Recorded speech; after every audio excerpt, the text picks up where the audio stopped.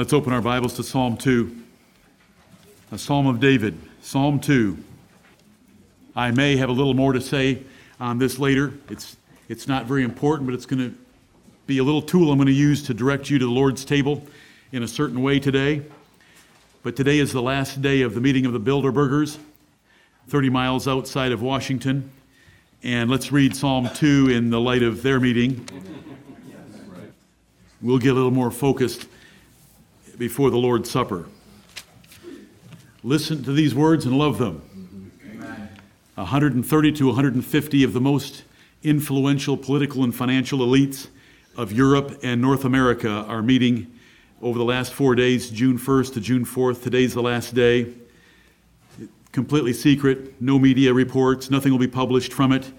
And they're just talking about uniting Europe and North America in a lot of different ways. But I like Psalm 2. Amen. And I don't care about any of that stuff. And trust me, nothing's changed about your pastor. I find it very amusing. See, the editor for the Friday Update wrote something like, it'd be like the Cleveland Browns having a meeting to teach how to play football. And they don't know how to win a game, and neither do the Bilderbergers. What we're about to read is control of all things in this universe, especially the kings of the earth. Okay, Psalm 2. Lord, we believe this. Amen. Why do the heathen rage and the people imagine a vain thing? The kings of the earth set themselves, and the rulers take counsel together against the Lord and against his anointed, saying, let us break their bands asunder and cast away their cords from us. He that sitteth in the heavens shall laugh. Amen. The Lord shall have them in derision. Right. Then shall he speak unto them in his wrath and vex them in his sore displeasure. Right. Yet have I set my king upon my holy hill of Zion. Amen. I will declare the decree. The Lord hath said unto me, thou art my son. This day have I begotten thee. Ask of me, and I shall give thee the heathen for thine inheritance, and the uttermost parts of the earth for thy possession. Amen. Thou shalt break them with a rod of iron. Thou shalt dash them in pieces like a potter's vessel. Be wise now, therefore, O ye kings. Be instructed, ye judges of the earth. Serve the Lord with fear, and rejoice with trembling. Kiss the Son, lest he be angry, and ye perish from the way, when his wrath is kindled but a little.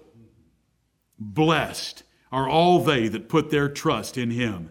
Amen. And we do, and we are blessed. This is primarily referring to the crucifixion of Jesus Christ, when the kings of the earth and the rulers took counsel together, Herod and Pilate, and the leaders of the Jews against the Lord Jesus Christ. Yet God raised him from the dead. He ascended into heaven. He was crowned and set down at God's right hand, over all principalities and powers, thrones, might, and dominion in this world and the world to come. He rules over the angels and all men on earth.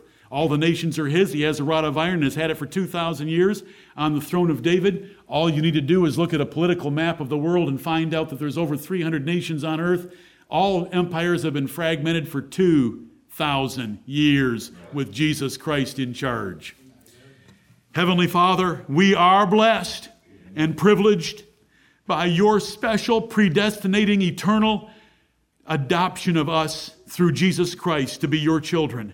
We thank thee for our older brother, thy beloved Son, whom you have set on the holy hill of Zion and who rules from thy right hand. We thank thee for the Lord Jesus Christ, and we put all of our trust in him. See our zeal, see our love, and help us by divine strength, by your Spirit, that we will worship thee and live for thee, speak for thee in ways that we should and can.